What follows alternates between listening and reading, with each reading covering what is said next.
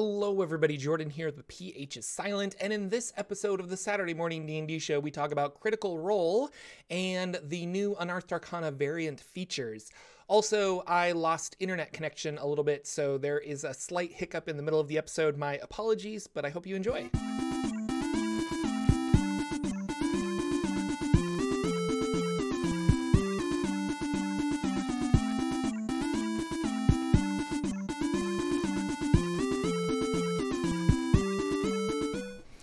Hello, ladies and gentlemen. Welcome to another episode of the Saturday Morning D&D Show. My name is Jordan with a silent PH in the middle, and I am joined always by my wonderful co-host, Sir Lucian, over at Sir Lucian Gaming. Say hello. Say good morning. Say hi. I'm going to say one of those. I'm going to go with good morning, everybody. Welcome to another show. Hope you enjoyed it. I see some familiar faces. Hopefully we'll get some new ones. Start spreading the word. I want to grow that community. For sure. We really appreciate you all coming out to the watch us live on YouTube or Twitch, because we stream on both. My phone's making noise. So thank you for coming out, chatting with us, catching us live. If you're not catching us live, you can always catch us on YouTube at the Saturday Morning D&D Show, youtube.com/Saturday Morning D&D Show. Or we are a podcast wherever you can find podcasts. So check us out there. Lots of stuff is happening in the world of Dungeons and Dragons and tabletop RPGs this week, I feel. Big things too. So where do you want to start? Well, I mean, we're big fans of Critical Role, and I know that was the big news that we saw kind of drop early in the week, it seemed like, and there has been plenty of discussion. So Amazon was able to negotiate with the Critical Role crew, and it looks like they're going to go ahead and pick up 2 seasons worth of a show, which sounds pretty cool. So now, is this on top of their Kickstarter season that they were already doing, or is this going to be bundled in together, do you think?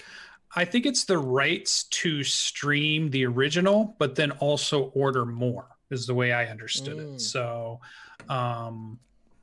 which is cool. I mean, that means it could really reach a bigger platform. But other than that, I don't know where they were going to release it. If they were going to put the episodes up on YouTube, or if they were going to put them up on or stream them on Twitch at some point. It was never really clear how or where you would see those once they got them created. But they made what was it, $8 million for their Kickstarter to go ahead and do their first season of a show. So that's pretty good. That's pretty awesome. I'm hoping that means that the animators are getting paid well, and the writers are getting paid well, and they're getting paid well for the properties of the characters themselves. And it's super cool. And then Amazon just comes in and probably throws down like real Amazon money. Like $8 million to Amazon is like you pulling out a dime or a nickel out of your pocket, I'm sure. And, so I wonder, but with success always comes the detractors, right? So I saw a lot of, or a little bit of discussion out there about people being disappointed, or you start to get into those conversations of you're a sellout kind of conversation, or people fearing that we helped with the Kickstarter, but now we're kind of being left behind. Are we not going to get to see the stuff free or whatever? And what do you think of all that conversation? It's difficult and it's weird because objectively, if you really want to look down to the nitty gritty, Amazon is not the best company. They don't really treat their employees very well. The people that work in the warehouses have not the best pay for a high stress environment kind of a thing. And I have friends that have worked at Amazon in a multitude of things, and a lot of them left because it was just so stressful. So there's that. But at the same time, the people that were very against, I can't believe you're working with this company, kind of like they were with Wendy's when the Wendy's one shot came out. It was a weird conversation on Twitter because Amazon owns Twitch. And so they're streaming on Twitch. They're already, hypothetically working and partnered with Amazon in order to make their Twitch streams happen. So to me, it just felt like this was the next step. And it is a platform. And I was talking about it with some friends, and it was kind of like, well, what are our expectations for Critical Role? Are they expected to create their own streaming service to then distribute this thing that they want to create? It's just not it's not a conceivable idea. So this is the platform that have chosen, and yes, because of the Kickstarter, Amazon is now interested because it made money. So now Amazon's like, well, you obviously made money on Kickstarter. We think we can make money off of you. Now we're going to order some extra seasons and things like that. So I don't know. It just it seemed like the next logical step. And at the end of the day, we get more episodes of this Vox Machina show. Like, and that nobody can be really upset about that. Like, you're getting more episodes. And I really feel that Amazon's not going to dictate how the show needs to be. They're not going to be like weird producers that come in and say, well, you need to add, I don't know, X, Y, and Z to this to make it, I don't know. I really do feel like the Critical Role team is going to maintain their creative control. And that was the only thing another argument that I saw where people were just kind of like, well, they're going to, like, now the corporate man is going to tell them to like eat hamburgers while they're adventuring, and I'm like, that's just probably not going to happen, because they're smart and they want to keep their ideas and they want to make sure that it is their property. So yeah, I don't know. I'm excited. I'll be honest, I didn't listen to season 1 though. So like, I've read the Critical Role comic and a couple of other things, so I kind of understand the characters, and I'm excited for like an animated show, and I think it'll be a lot of fun. But like, I'm not like super in love with these characters like a lot of other people are. So I also can't comment on, you love something so much and then, I don't know, for lack of a better word, it sells out. I don't know how that would make me feel, but I'm not super attached to these characters, so I'm probably not in a good mindset to say something like that. But I don't know. Thoughts?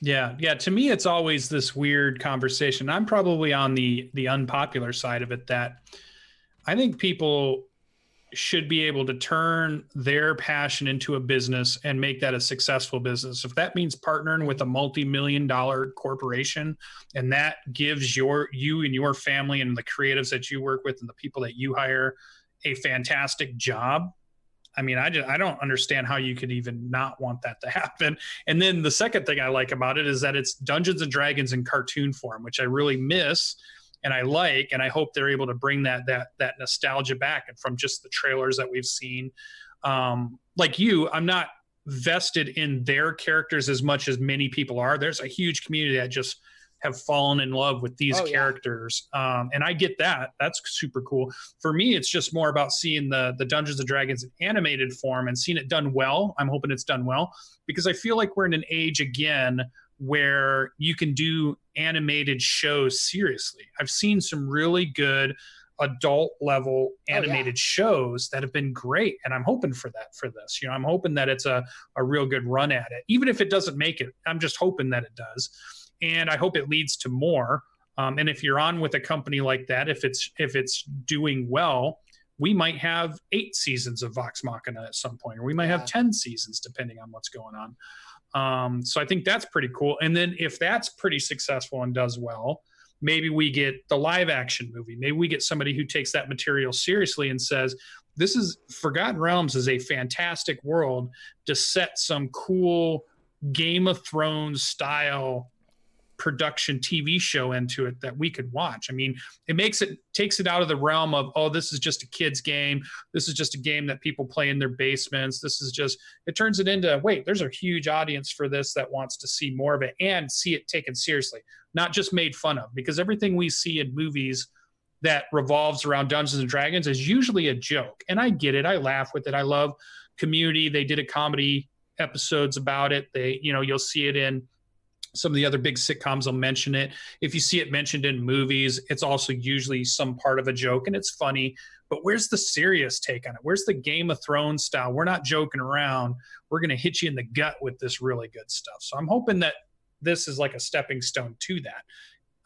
So I don't know. I'm curious about that, because I think you're approaching it from a standpoint that like, Critical Role is Dungeons and Dragons, and and people are invested in the Dungeons and Dragons aspect of Critical Role, and that's what they're going to make more shows off of. And I think it's the opposite. I think like people aren't necessarily invested in the Dungeons and Dragons aspect of it. They're invested in those characters.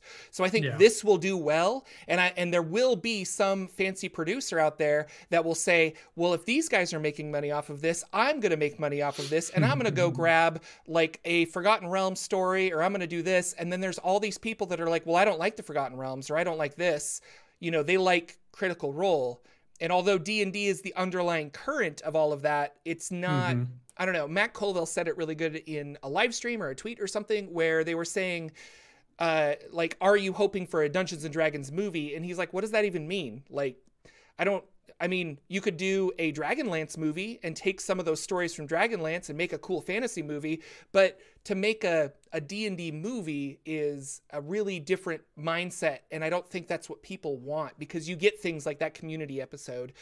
There is a movie called Zero Charisma that I was really excited for that is about people playing Dungeons and Dragons, and it kind of turned out the same way as you were saying, like making fun of them and things like that, because Hollywood hasn't really figured out how to make it good. Right. So, well, and most of those are always, like you just mentioned, the big point there is that it's a show or movie or scene or episode about people playing Dungeons and Dragons. And I don't think Vox Machina has that. I see them as characters living in a fantasy world that's based on things we understand. So there's rangers, there's druids, there's fighters and clerics of gods that we understand. So even though it's not Forgotten Realms per se, I think what I'm hoping is it shows people that they can grab stories like that if they want to take them seriously. There's no reason that if you didn't want to take a Dragonlance story seriously, that you couldn't take the same people that did Game of Thrones and they were really into it and said, you know what, we're going to do this same thing with, you know, Dragonlance, and we're going to make it serious, and we're going to be, the costumes are going to look great, the filming is going to be great, we're going to have big battles, great CGI, there's going to be a compelling story to really grab you from that world. So that's what I hope, instead of like what it's been, like you just had mentioned, trying to show people playing the game. And I don't think we need more of trying to show people playing the game.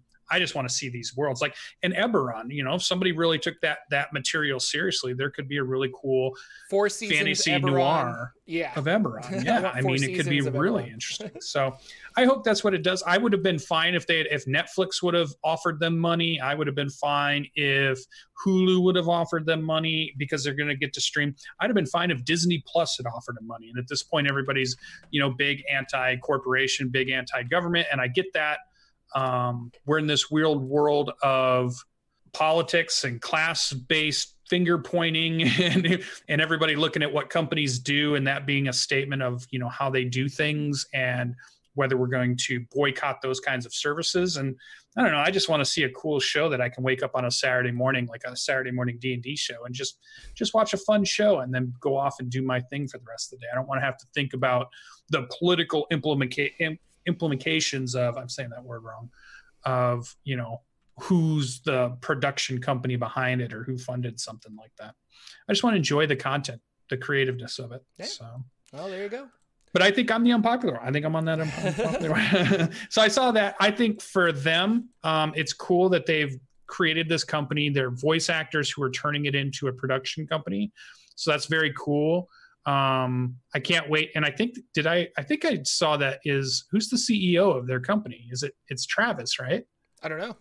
I saw something in a tweet that said, you know, Travis did a really good job with this, our CEO. And I thought, oh, you know, I didn't even realize who was what within that company. So I mean, it's a real company. It's not just, you know, 6 people playing Dungeons and Dragons anymore on a Thursday night.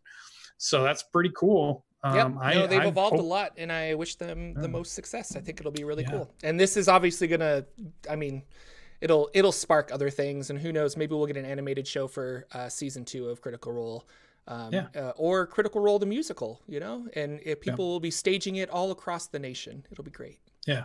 Now, the one thing I do think that they should figure out logistically is those who did help with the Kickstarter, because I believe me and you helped with the Kickstarter. If you weren't an Amazon member, would you still be able to see the show? And I know that was one concern. I'm almost positive that they're going to make sure that anybody that helped with the Kickstarter is definitely going to be able to see the episodes that they helped kickstart for sure. I wonder if it's a show that they'll put on for free or as a promotion to get Amazon or Amazon Prime Video or any of that stuff.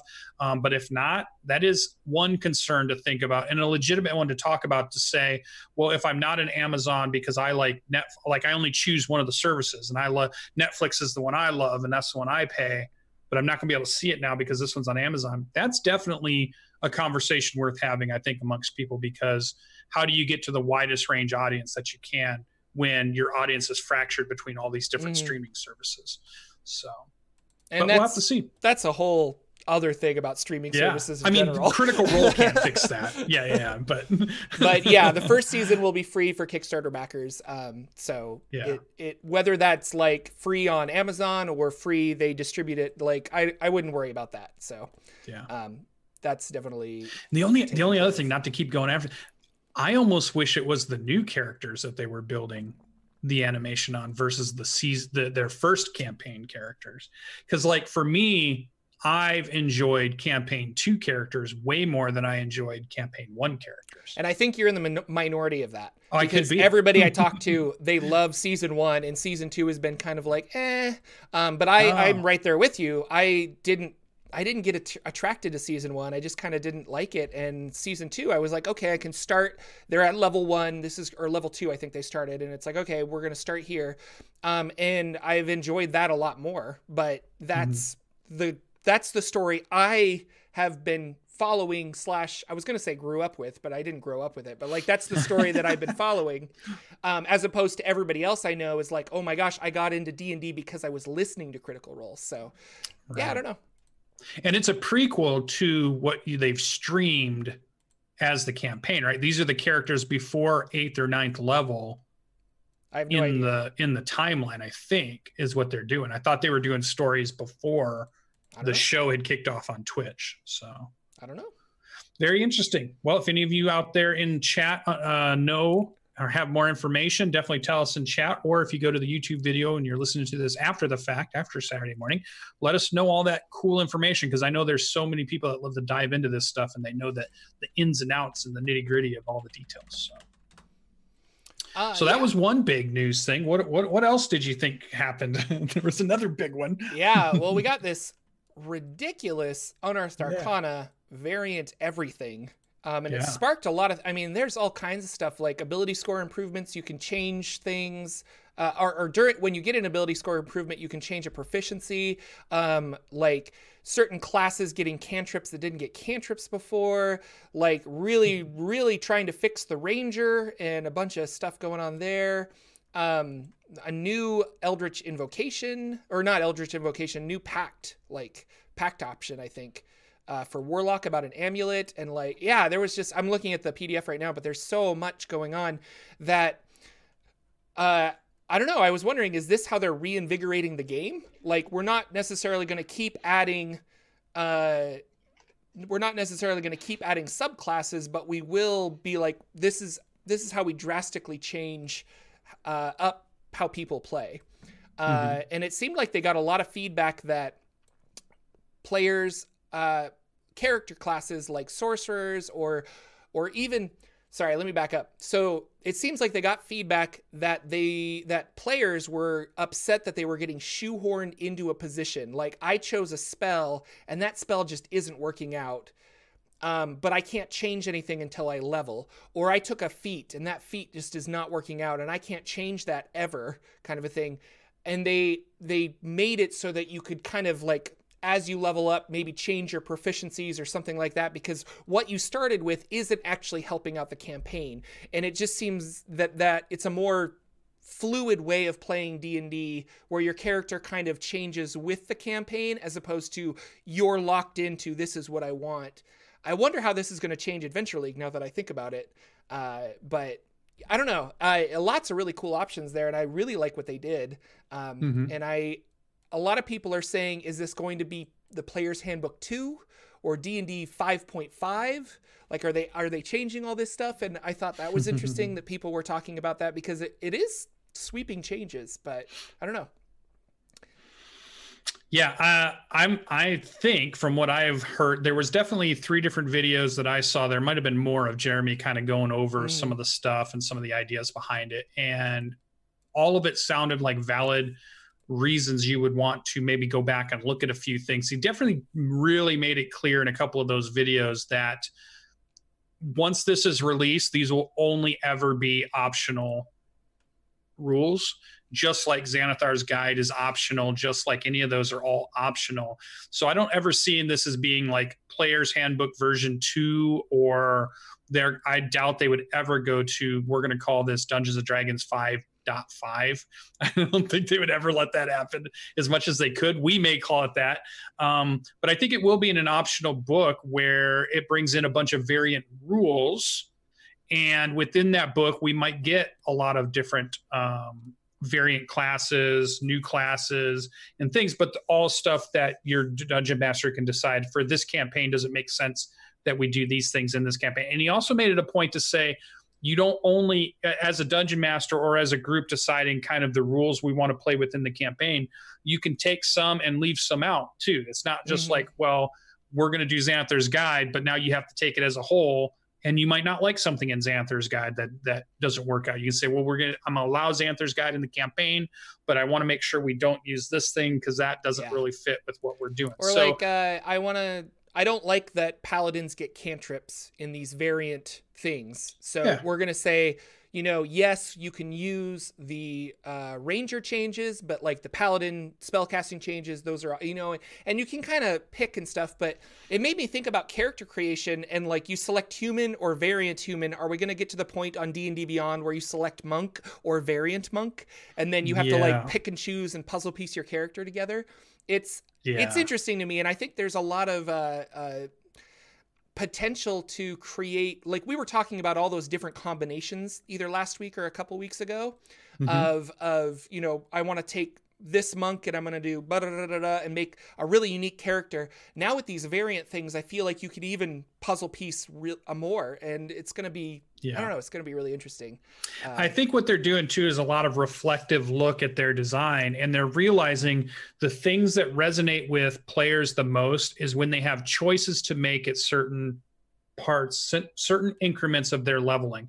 That's why I think the Warlock stands out. That's why I think the Battlemaster Fighter stands out. That's why I think Wizard can stand out. All these ones where you're starting to get fine-tuned options at 3rd level. You get you pick one of 2 options at 5th level, or from a list of 7, pick one of these that you get at 8, and then when you get to 10th, you'll get to pick another one of these.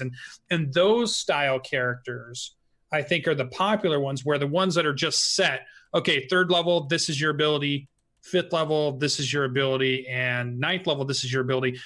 People aren't feeling the choice there. They're just given it. And I think they're starting to really try to put more of that choice back in. If you look at the PDF, which is a UA article right now, they list a lot of that stuff as either an enhancement or an addition or as something that can be swapped out type thing. So they really looked at 3 different ways of giving you options, and those options work in very different ways. They weren't all the same type. They weren't all replace this ability with that ability, or they weren't all let's change how this worked and make it a little bit better, or here's a whole brand new thing for you to try out. They put a big mix in there of all of them. So I can't imagine trying to play test this at the moment because there's just so much there, and it would take some time to go through and try to play test all that out, if all those different combinations. On the whole, from what I've seen in the community, it feels like these options definitely make the characters more powerful, right? It feels like it empowers the characters and the players even more than what the original set does. And I know the people in my campaign were begging our DM that they wanted to use some of these for their classes, because they'd take a look at some of these and they were like, I want that at my class, and they were all about trying to talk our dungeon master into letting them do it. So I think it's interesting. I think it's great. It's another UA article. We've been swamped. We've been blasted with UA articles. I think that's a sign that in 2020, we're getting a big book of a very Xanathar's Guide book, because to me, Xanathar's Guide from was it 2018 or 2019, whatever year it was released in, gave us a lot of options that we really wanted. a lot of choices, a lot of new spells, new magic item stuff, new class, subclass stuff, new all of this stuff. And that's kind of the things that I think the community's been aching for. But we've had this discussion again before. If you add this on top of that and you add all those classes they've talked about in those UA articles, where do you hit that tipping point of, I'm a brand new person coming to your game that you tell me is really super awesome, but I'm super overwhelmed because you just put 5 books in front of me to show me all these options. And I have character creation goes to 2 hours to create a character at this point, because you're trying to figure out all your options and stuff. So where's that tipping point as it becomes too complex?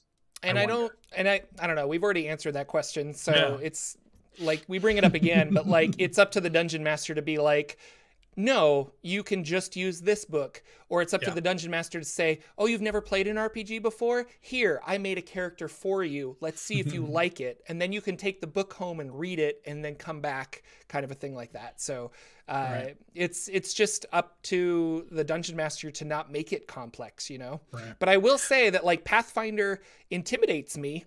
And I was like, if somebody wanted to run a Pathfinder game for me, especially Pathfinder 2, I would definitely jump in, but I would need like a... Hold on. There we go. I'm back. He's frozen. Oh, okay. He's back. I don't know what happened. My internet connection is unstable. Flashes my computer.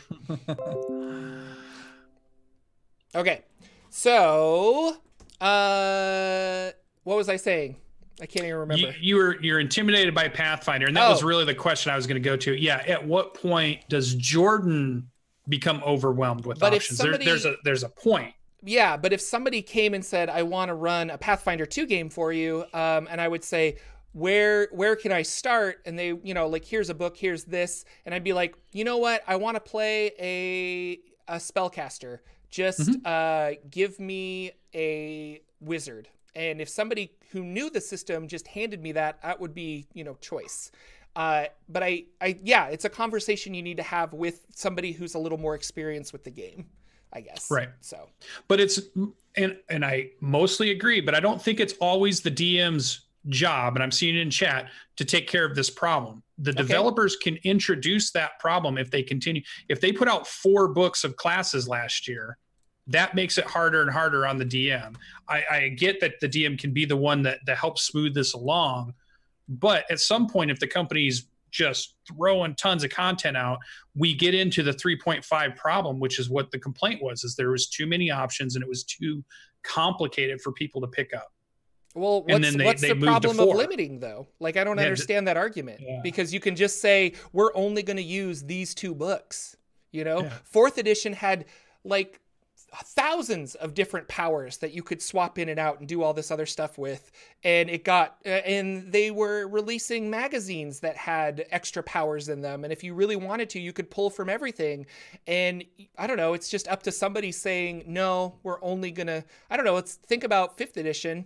And I've ran games where somebody's like, hey, can I play this UA article this? And I can say, no, you have to play something from the player's handbook. I don't know. Yeah. Like, and that's the reason we have different versions, right? Or we would still be on 3.5. It got too complicated. They created 4, then 4 got pretty bloated and wasn't well received. Then they created 5, which would they do with 5? They made it simpler than 4. Yes. So it's always gone back to trying to make it simpler. So complexity doesn't always, but I think, get the game to be the way they want it to be. That's a different conversation entirely, because it gets to a certain point where they just need to hit reset to thus sell more books. That's more of a marketing thing, as opposed to, well, this just got a little too big. I don't know. Like, we want to like revise it, but I don't know. That's my take on that, I guess. Like, but then I say that possible. And like Pathfinder kind of sold itself as being, we're never going to do this. And then they turned around and made Pathfinder 2, which surprised everybody. So, but I feel like that's the, well, we sold a bunch of books. Now, if we want to sell more books, we kind of have to like make a new version, and hopefully people will enjoy it. And I don't know. But. And I'm also coming from experience in playing role-playing games that are very complex. Just the one book you get, right? So like if you were to play Gary Gygax's next game after Dungeons & Dragons, when he left TSR and he couldn't write Dungeons and Dragons anymore. He created Dangerous Journeys. If you try to create a character in that, it takes you 4 hours to create a Dangerous Journeys character. It's one book. There are no more books for you to buy, but it's so complicated. It never caught on. So my only point is that if they keep adding complexity, so if they keep adding classes and those add new mechanics, which add new complexity to the game, I don't think we're there yet. I think we're at this great point, and I love all this stuff. But I know there's a tipping point of complexity where it starts to turn people off. Like they just want a game that becomes too complex, then they start maybe not playing it.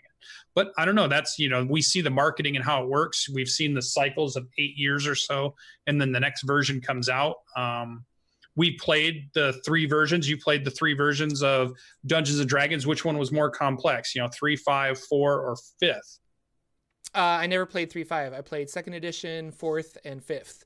And yes, 5th edition is just nice and things, but I don't know. We're talking in circles at this point, but like you keep saying, well, they're going to make it more complex, and I'm like, but then you can still always just say we're only going to use the PHB.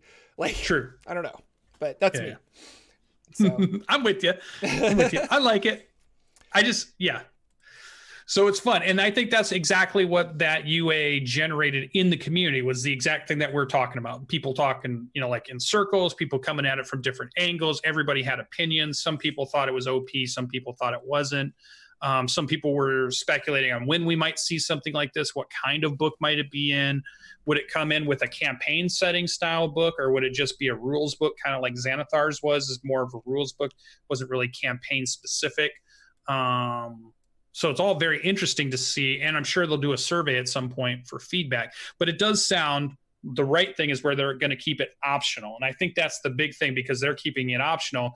Your solution works perfectly. But if they ever not make it optional, that changes the argument too. Yeah, and I don't think they will. The discussion, I guess. They're never going to say you have to use crafting item rules. And it's like, well, I mean, no, I don't. And you even mentioned, I know I don't want to keep going over it, Adventure League. Yeah. Will obviously be different. And if Adventure League allows this, then that does add in the complexity no matter what the GM says. Yeah. So it'll be interesting. I'm super happy for it, because I know me and you love to make characters, and the more options we can get and the more things we can tweak while we're playing those characters, the more we love it. Like, I love all that kind of stuff. I love the stuff that, like, the Artificer to me was one of the perfect classes, because not only did it give us options, but it also gave us narrative things that we could do to really say, oh, my thing that I create could look like anything. So I get like narrative freedom, but I also get option freedom, which was really cool. I wish all the classes were built on that premise. Give me mechanical freedom to choose things, and give me narrative freedom to do things too with some of those things. Really, things that are meant to be narratively different. That's my favorite. I love the Artificer class so much. Cool. I can't wait to see it officially. Yeah, it's going to be good. Speaking of that, have you seen the official? Soon. Yeah, like next week? No, week after. 19th, right? So 10 days.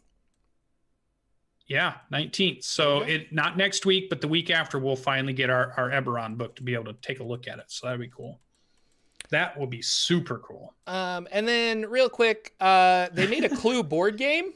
I saw which this is like a Dungeons and Dragons Clue, and that was weird and funny. So if you ever wanted to play Clue but set in the world of Forgotten Realms, then there you go. It's a whodunit. That was just a weird thing. I wonder who talked to them about that. Where they this feels like back in the 80s. This reminds me of Dungeons and Dragons starts to get popular. So now everybody wants to get a Dungeons and Dragons version of something. Yeah. So we got a Dungeons and Dragons Wendy's meal, or we got a Dungeons and Dragons Clue board game. We might get a Dungeons and Dragon Monopoly game or whatever. Yeah. Because all of a sudden people they're like, oh, it's all popular. There's lots of people out there that like it. But what made me laugh about this is that you had just done the play, which immediately popped it up into my head. So I'm like, you should go back to that director and you should say, hey, can we do the Clue but the Baldur's Gate version now? So that would be super fun for them to go through. I think it would be interesting, and I think it goes on sale pretty soon. I think it might have even already been in the Amazon store when I looked it up, and I saw that Greg Tito had showed the box up in his show too when you're watching D&D News, so it was pretty funny. I don't know how much it'll be. I liked Clue, the original game. I wonder if the same mechanics would probably work. So you've got like named characters. You're trying to figure out who did it in what room with what weapon, and there's clues going around. And so that's always a fun mechanical game. And Clue was a game I liked playing with a group of people. It was always really fun playing with a group of friends. Mm-hmm. I just always enjoyed it. Like Monopoly was always like the family game, like just me and the family members would play. But Clue was always the game for me and friends and spouses would play. Mm-hmm. You know, like I wouldn't break out Monopoly for that group. I'd break out Clue for that group. Right. And I didn't have Ticket to Ride or something. Friends, so I played Clue by myself. Oh no! And it was so much fun. Just me, and I'd always win because I'd figure out who was the murderer because I was playing by myself. It sounds like maybe we should grab this, and then at Gen Con we should have a Clue board game night, and we'll get some friends for Jordan. Yay, friends! But that was about it that I saw from news, unless anybody else saw anything out there. Again, we're at the end of the year, but it was big. Yeah. I mean, that UA article was huge. So go check it out. I'm still going through it. Yeah. I'm still looking through it. Like with the wizard being able to change the cantrip, that was a big thing for me. I've had that. Mm-hmm. I ran into that problem that you mentioned with, I took Bonfire from Xanathar's Guide, not realizing, totally missing that it's a cantrip that requires concentration to keep up. And it only started to dawn on me as I'm 5th and 6th level into my wizard, and I want to throw off a polymorph, or I want to throw off something else, but damn it, I'm using this. The only damaging cantrip I took was Bonfire. I didn't take anything else. Mm-hmm. Realizing, oh my God, I should switch this out. So now I'm looking at my list, and I don't get a 5th cantrip until, I don't even know what it is, like 9th or 10th level before I can finally pick another cantrip. I started thinking of ways to get around it. Like I was looking at, maybe I'll take Magic Initiate at 8 so that I could get a different cantrip, you know, all these different things. And my DM even was nice enough, said, if you really are unhappy with it, you want to change it, you can. And that really should be the lesson from that too. If you don't feel like there's something in your character that's working well, talk to your dungeon master. Just say, hey, I thought I wanted this. Yeah. We've been playing for a couple months now, and I'm realizing it doesn't really fit with what I want. Mm-hmm. Can we change it? Can we go back? Because the dungeon master is normally going to want you just to be happy and have fun with your character. They're very rarely going to say, no, you made that choice back, 6 months ago. You're staying with it. So just talk to your dungeon master if you're running into that problem. In the immortal words of Celeste Conowitch, we all think Friends is going to be that really great cantrip, and then it never is. and we regret taking Friends. So, yeah. But other than that, we move on to our next little shoehorned in segment that Lucian loves, and I'm not sure if Jordan loves it yet, but I'm just keep thinking if we do it long enough, he'll love it eventually. We're calling it Bardic Inspiration in our notes, or Appendix D, which is always the one I like too. So this week was the interesting week where I went the whole week and I didn't really come up with another campaign idea. Sometimes happens, right? But I thought what I would use this segment for is a flashback or a callback to an inspirational idea I had many, many months ago, almost about the same time last year, about this time, because the way the weather was changing. I had this idea about The Mist, which was the movie by Stephen King, and how would that look if you played a Dungeons and Dragons game or a one-shot based on that. So I used in mind, when I did it, I used the town of Tribor.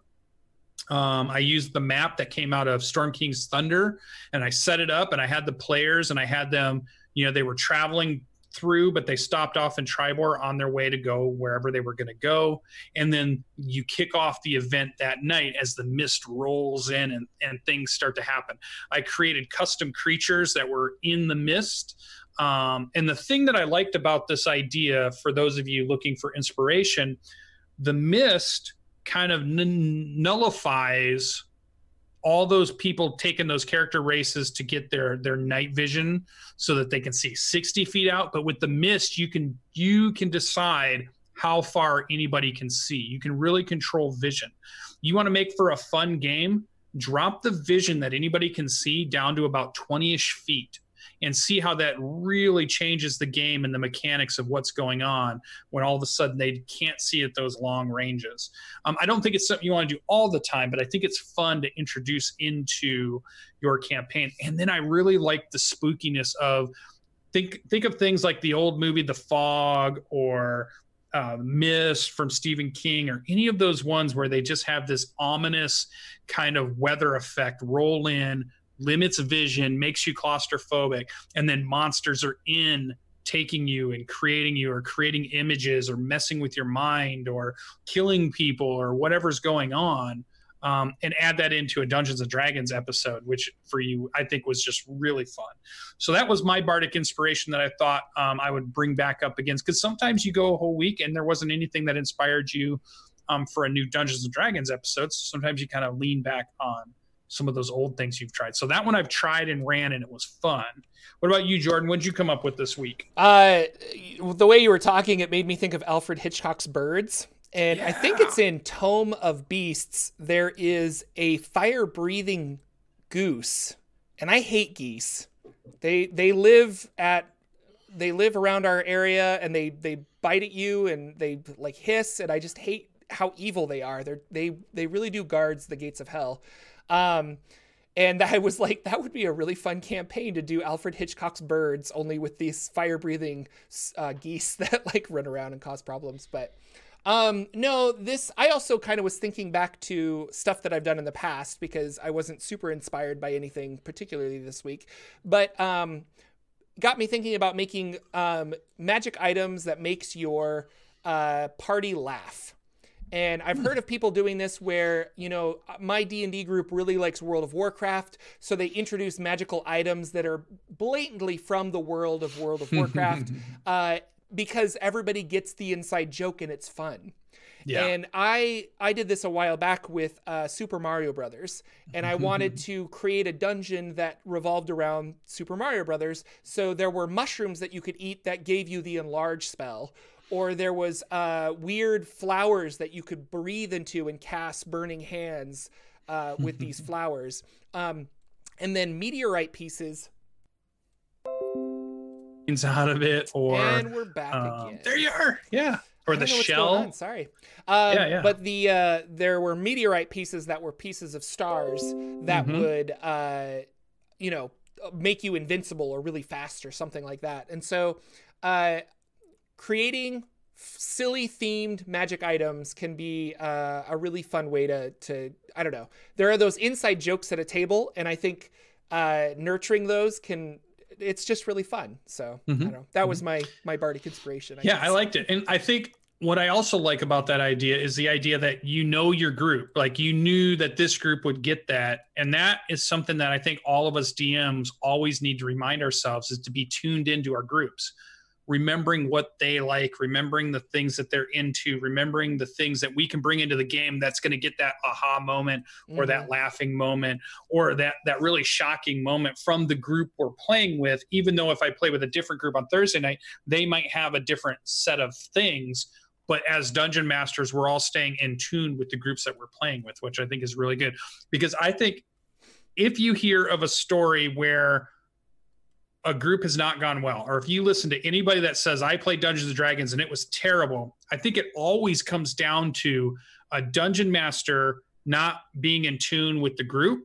And so doing things that maybe they like, but maybe their group doesn't like, right? So all friction seems to come from this idea of either the group doesn't have the same idea the dungeon master has, and the dungeon master is not really thinking about what the group wants to do. So the friction starts, and that's where the bad things go. So if you could just practice that ability of, be in tune with your group, know what they like, play to their funny bone, or play to their strengths, or play to their likes, and do the stuff that you like too. Like find the same thing where they coincide.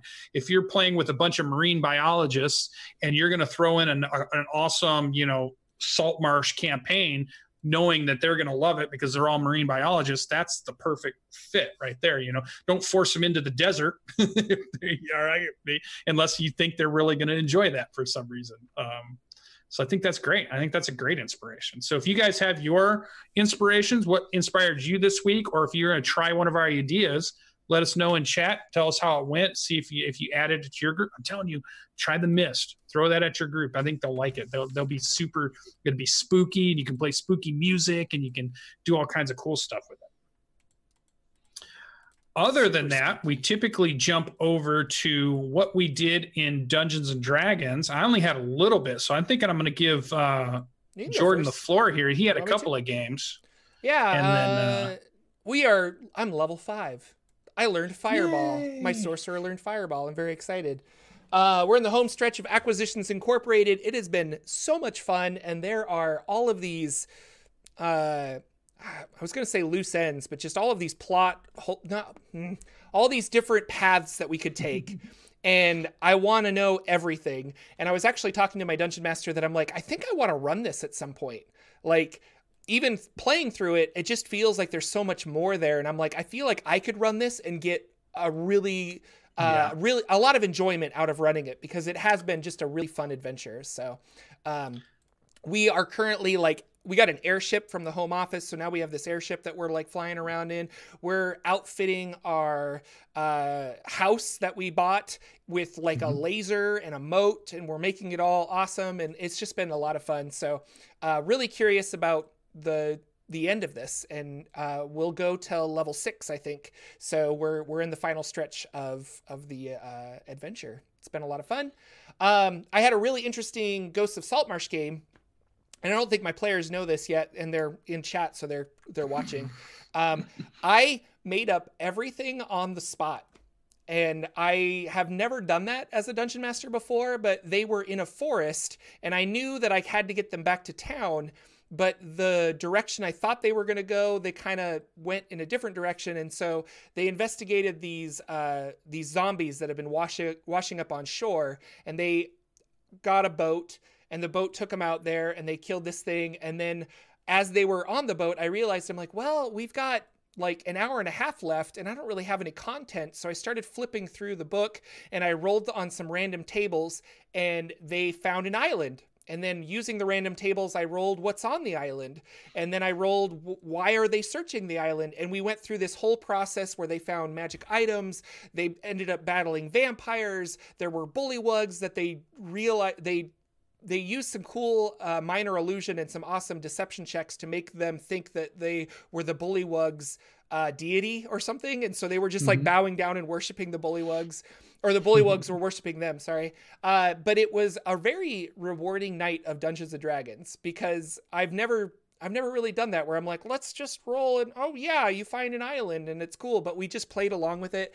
Everybody had a lot of fun, and they're very excited as to where it's going to keep going. And yeah, we'll see what happens this Wednesday. So, but yeah, cool. I made everything up on the spot. It was really fun. And I just kind of, thank you for random roll tables and how much I enjoy random roll tables.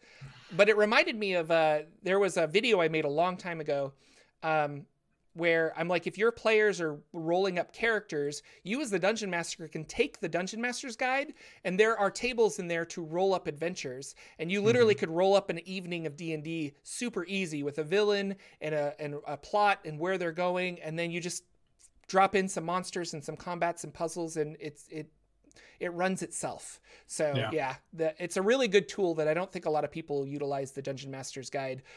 Aside from magic items, they like the magic items, but there's a lot of really good tables in there for coming up with ideas if you feel stuck. So yeah, I think those would be cool to have on the DM screen too. So you just have them right there, you're ready to go, and you're like, oh, they're having a conversation amongst each other, thinking about what they're going to do. I'm going to roll some stuff here while they're doing that. And it's right there on your screen. They don't even know you're flipping through a book or anything. So it'd be great. No, it's fun. It's good. And then Shadowfell Adventures, we didn't play last week, but we're going to play tomorrow, I think.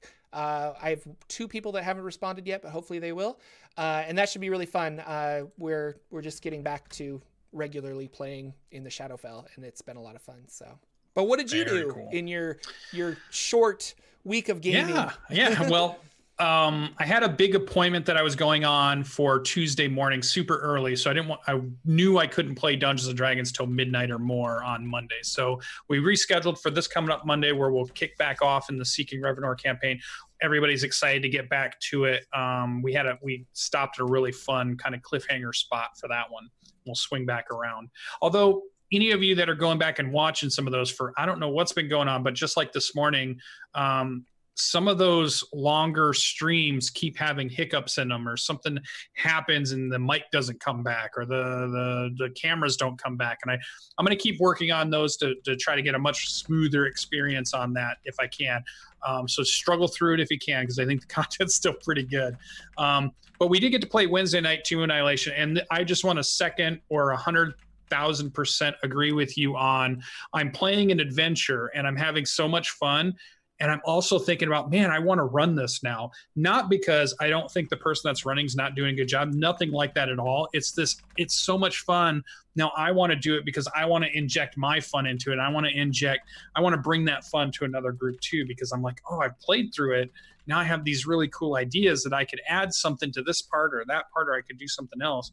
And for two of them are that way. I mean, LB's running a really good Descent into Avernus one. And after we ran the first parts of that, it made me think, oh, I really want to run this for a group of players and see how they do these things. And I get to kind of manipulate what's going on, and it'd be fun to do these different things. But same with Tomb of Annihilation. I mean, I've said it 100 times now. I'll probably say it 100 more times. It's become my favorite module at the moment. And we just had a really tough fight where we didn't think we were going to survive. And it was a perfect kind of storm of, we only got like one round of combat in before the session ended last week. And at the end of that, we had just gotten pretty beat on. We didn't know all the stuff that was going on. We didn't understand what was happening to us because it just sprung on us very quickly. And it felt dire. It felt like, oh my God, this could be it. And we stopped. So we go all week long thinking about, what am I going to do when the turn comes up, right? So a couple of things that kind of triggered for me is, one, sometimes I felt a little guilty, or from a dungeon master standpoint, you always think about, well, your players are doing things and making decisions in 6-second increments. They're trying to play characters who are making snap judgments, right, really quickly in the heat of the moment. And sometimes you don't want them to spend an hour thinking about what they're going to do in the next 6 seconds, right? Mm-hmm. So you sometimes encourage them, come on, guys, we got to keep this moving. There's a lot going on. You can't just, spend your whole time trying to figure it out. And so I started thinking about that from a player side, because here I am, my wizard. I'm trying to think about what I'm going to do when we start up in this session again on Wednesday. And what am I going to do? How am I going to cast this? And how am I going to cast that? And I started saying to myself, oh, should I not be doing that? Because my character I'm playing only has 6 seconds. But then I remembered, my character has an 18th intelligence. I have nowhere near an 18th intelligence. The only way I can simulate an 18 intelligence is to give me a week to think about what I should do. So that was my justification for continuing to think about how I should tackle this huge problem. And so all week long, I'm thinking, okay, when we start up, this is the spell I'm going to throw, and that's going to do this and this and this and this. And I wasn't talking to any other players. I was just thinking about it. So there's legendary actions going on. There's environmental things happening. There's invisibility, so we can't see what's happening. There's an anti-magic field, so our spells are getting shut down and abilities are getting, all this stuff's happening in this fight. And we had a really good time. We found our way around it. We found where the edges of the magic field were. We found out how to find something that was invisible, coming up with cool and fun ideas. And we just had this spectacular fight. I mean, we all loved it. We all had a great time. I think the Dungeon Master loved it as much as we did, because it went long enough that the Dungeon Master didn't feel let down, that the creature didn't challenge us. Mm-hmm. But it also didn't result in a TPK. It didn't result, it just resulted in one of those things that we'll talk about. And I'm being very opaque about it, or I'm being very not much details, because I don't want to give away one of the cool encounters that's in Tomb of Annihilation. Yeah. So if you're playing that, you'll eventually probably run into this, and your group will have to deal with it. But it also reminded me that even though I thought the whole week about what are we going to do to get our party out of this before we all die? It was even to the point where I thought, well, I'm the only one outside of the room. I was the only one that hadn't stepped in yet. Should I just run for it? And then we could get a new group of party members. We can figure out one person will survive. It doesn't need to be a total, no, I should go in and I should do this. But then I also got reminded after we played this session, I don't have to think about the way for our party to survive because there's 5 other players in our party or there's 4 other players in our party, and they all had cool ideas. Mm-hmm. And all I had to do was think of a coolish idea. And with all of our cool ideas coming together, we were able to overcome it. So I didn't have to put the worry and the strain on myself. How do I get us out of this? When I should just trust my group is going to come up with some really cool and fun ideas. So it was really good. From a DM standpoint, the thing that I really want to encourage people to do is add environmental effects to the battlefields where your people are having fights. We've talked about that before. Add in elements every now and then that mixes up or changes the meta that your group has devised, right? We're a melee-centric group, so we like to go in and beat up on things. And so we have kind of one plan, which is, hit it with our forehead, just do a headbutt, and that's how we deal with things. And this challenged us. This said, that's not going to work. It was 20 feet up in the air. So all of a sudden, we had to figure out how are we going to get up there. We can't see it. There's other things happening. Spells and abilities aren't working. Magic items are shutting down left and right. It was a really fun thing. And I bet of the whole adventure, it'll be the one battle that we remember 10 years from now versus any of the other battles that we had already in this tomb. That's going to be the one that we all talk about and kind of have our camaraderie about, is going to be this battle, because it was really fun and engaging. And it made you think of how to do things differently. Use your character. Like, what do I do as a wizard when my magic is shut down? Mm-hmm. That's a big different way to play all of a sudden than everything. So we had a really good time in it. I encourage you, if you haven't played Tomb of Annihilation, find a dungeon master that's willing to run it for you. I still think at some point I want to run it myself, just because I loved the jungle adventure. I loved the city exploration. I loved the tomb dive. I love the themes that are going on in it. And I would love to be kind of in control of some of those options. Now that I've seen, because I've watched it played by Adam Kobol's group. I played it once and got halfway through it before that campaign stopped. And now we're in the second campaign where I'm playing through it, and I'm probably going to end up finishing it, or we're going to die trying. And even though I knew that stuff, I'm still having fun because the Dungeon Master is able to change a few things that each one of them have been different, right? So it hasn't always been the same. It hasn't always worked out the same. I didn't know all the things that were going to happen. I don't know all the secrets. And it's been super fun. So I definitely recommend it. Can't wait to play it again next Wednesday to see where we're at. We've got to be getting pretty close to hitting level 10, which is an exciting area as a player. Take the DM hat off.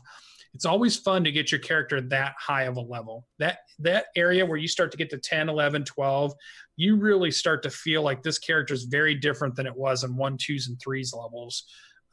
Because you've lived with that character for so long. So there's a lot of fun in that. So if you can get your group to those levels and not just like me, stop a campaign and start a new one all the time, which is what I do all the time, definitely recommend it. Let your characters get some of those high level characters to play around with. I think they're super fun. Other than that, that was the really cool. Now, have you played in Tomb of Annihilation for anybody yet? For you? Has I've read it. That's about it. But I will, and I do. I agree. I really like it. Tomb of Annihilation and Out of the Abyss are the 2 adventures that I really want to run at some point in my D&D career. So, what is your favorite module then of all the ones released by Wizards of the Coast? I'm on record now saying Tomb of Annihilation is my favorite, and I think the best. What is your favorite and the best, or is those 2 different things? Those are 2 different things. The best one I'd have to really think about, but my favorite is Out of the Abyss. I'm trying to think of why I like it. I like the exploration of it. It does have some problems. There's issues with Out of the Abyss because it's an earlier one that they wrote, but I like the random encounters, the Drow, the Underdark, just this weird world to explore. I think it's really cool, and I don't know, it just resonated with me when I first read it, and that's something that I want to run really bad is awesome. Out of the Abyss. Yeah. Well, also thanks for the raid from Variant Rolls, who came over and raided us with 12 people. I was in my monologue during all of that when it happened. So thank you for swinging by and seeing us on our Saturday morning D&D show. I always hate this because it's only an hour show, and Jordan always makes sure we stop at the hour. He never lets us go longer. He's a I gotta go play D&D. I gotta eat dinner or eat lunch, go to D&D. That's what's got to happen. That has to happen. That is our show, ladies and gentlemen. Sorry again about the hiccups on YouTube. My connection is not the best today, and we had problems last week as well. So I don't know, c'est la vie. I'll I don't know, reset my router or something. I think we may have been cursed by a coven. Maybe we've upset a hag, some hags or two. I don't know. And they're messing with us. It's weird. But we appreciate you watching us live, catching us later on YouTube, or listening to the podcast. If you do either of those, consider sharing the show with your friends, and consider leaving us reviews or comments on YouTube and things like that. We really appreciate it. It helps the show grow, helps us get out there, and that's what we'd like to have happen. So yeah. And the YouTube channel's pushing. It's getting close to that 1,000-point mark, which is going to allow us to do some cool stuff. So, tell your friends and family members, come out to the Saturday morning D&D show and support the show, but also just go on YouTube and help us out, and we can do a lot more cool stuff for you guys. Absolutely. We will see you next week with another episode of the Saturday morning D&D show. Goodbye, everybody. Bye. Our intro and outro music is 8-Bit March by Twin Musicom, licensed under Creative Commons. Check out their website at www.twinmusicom.org.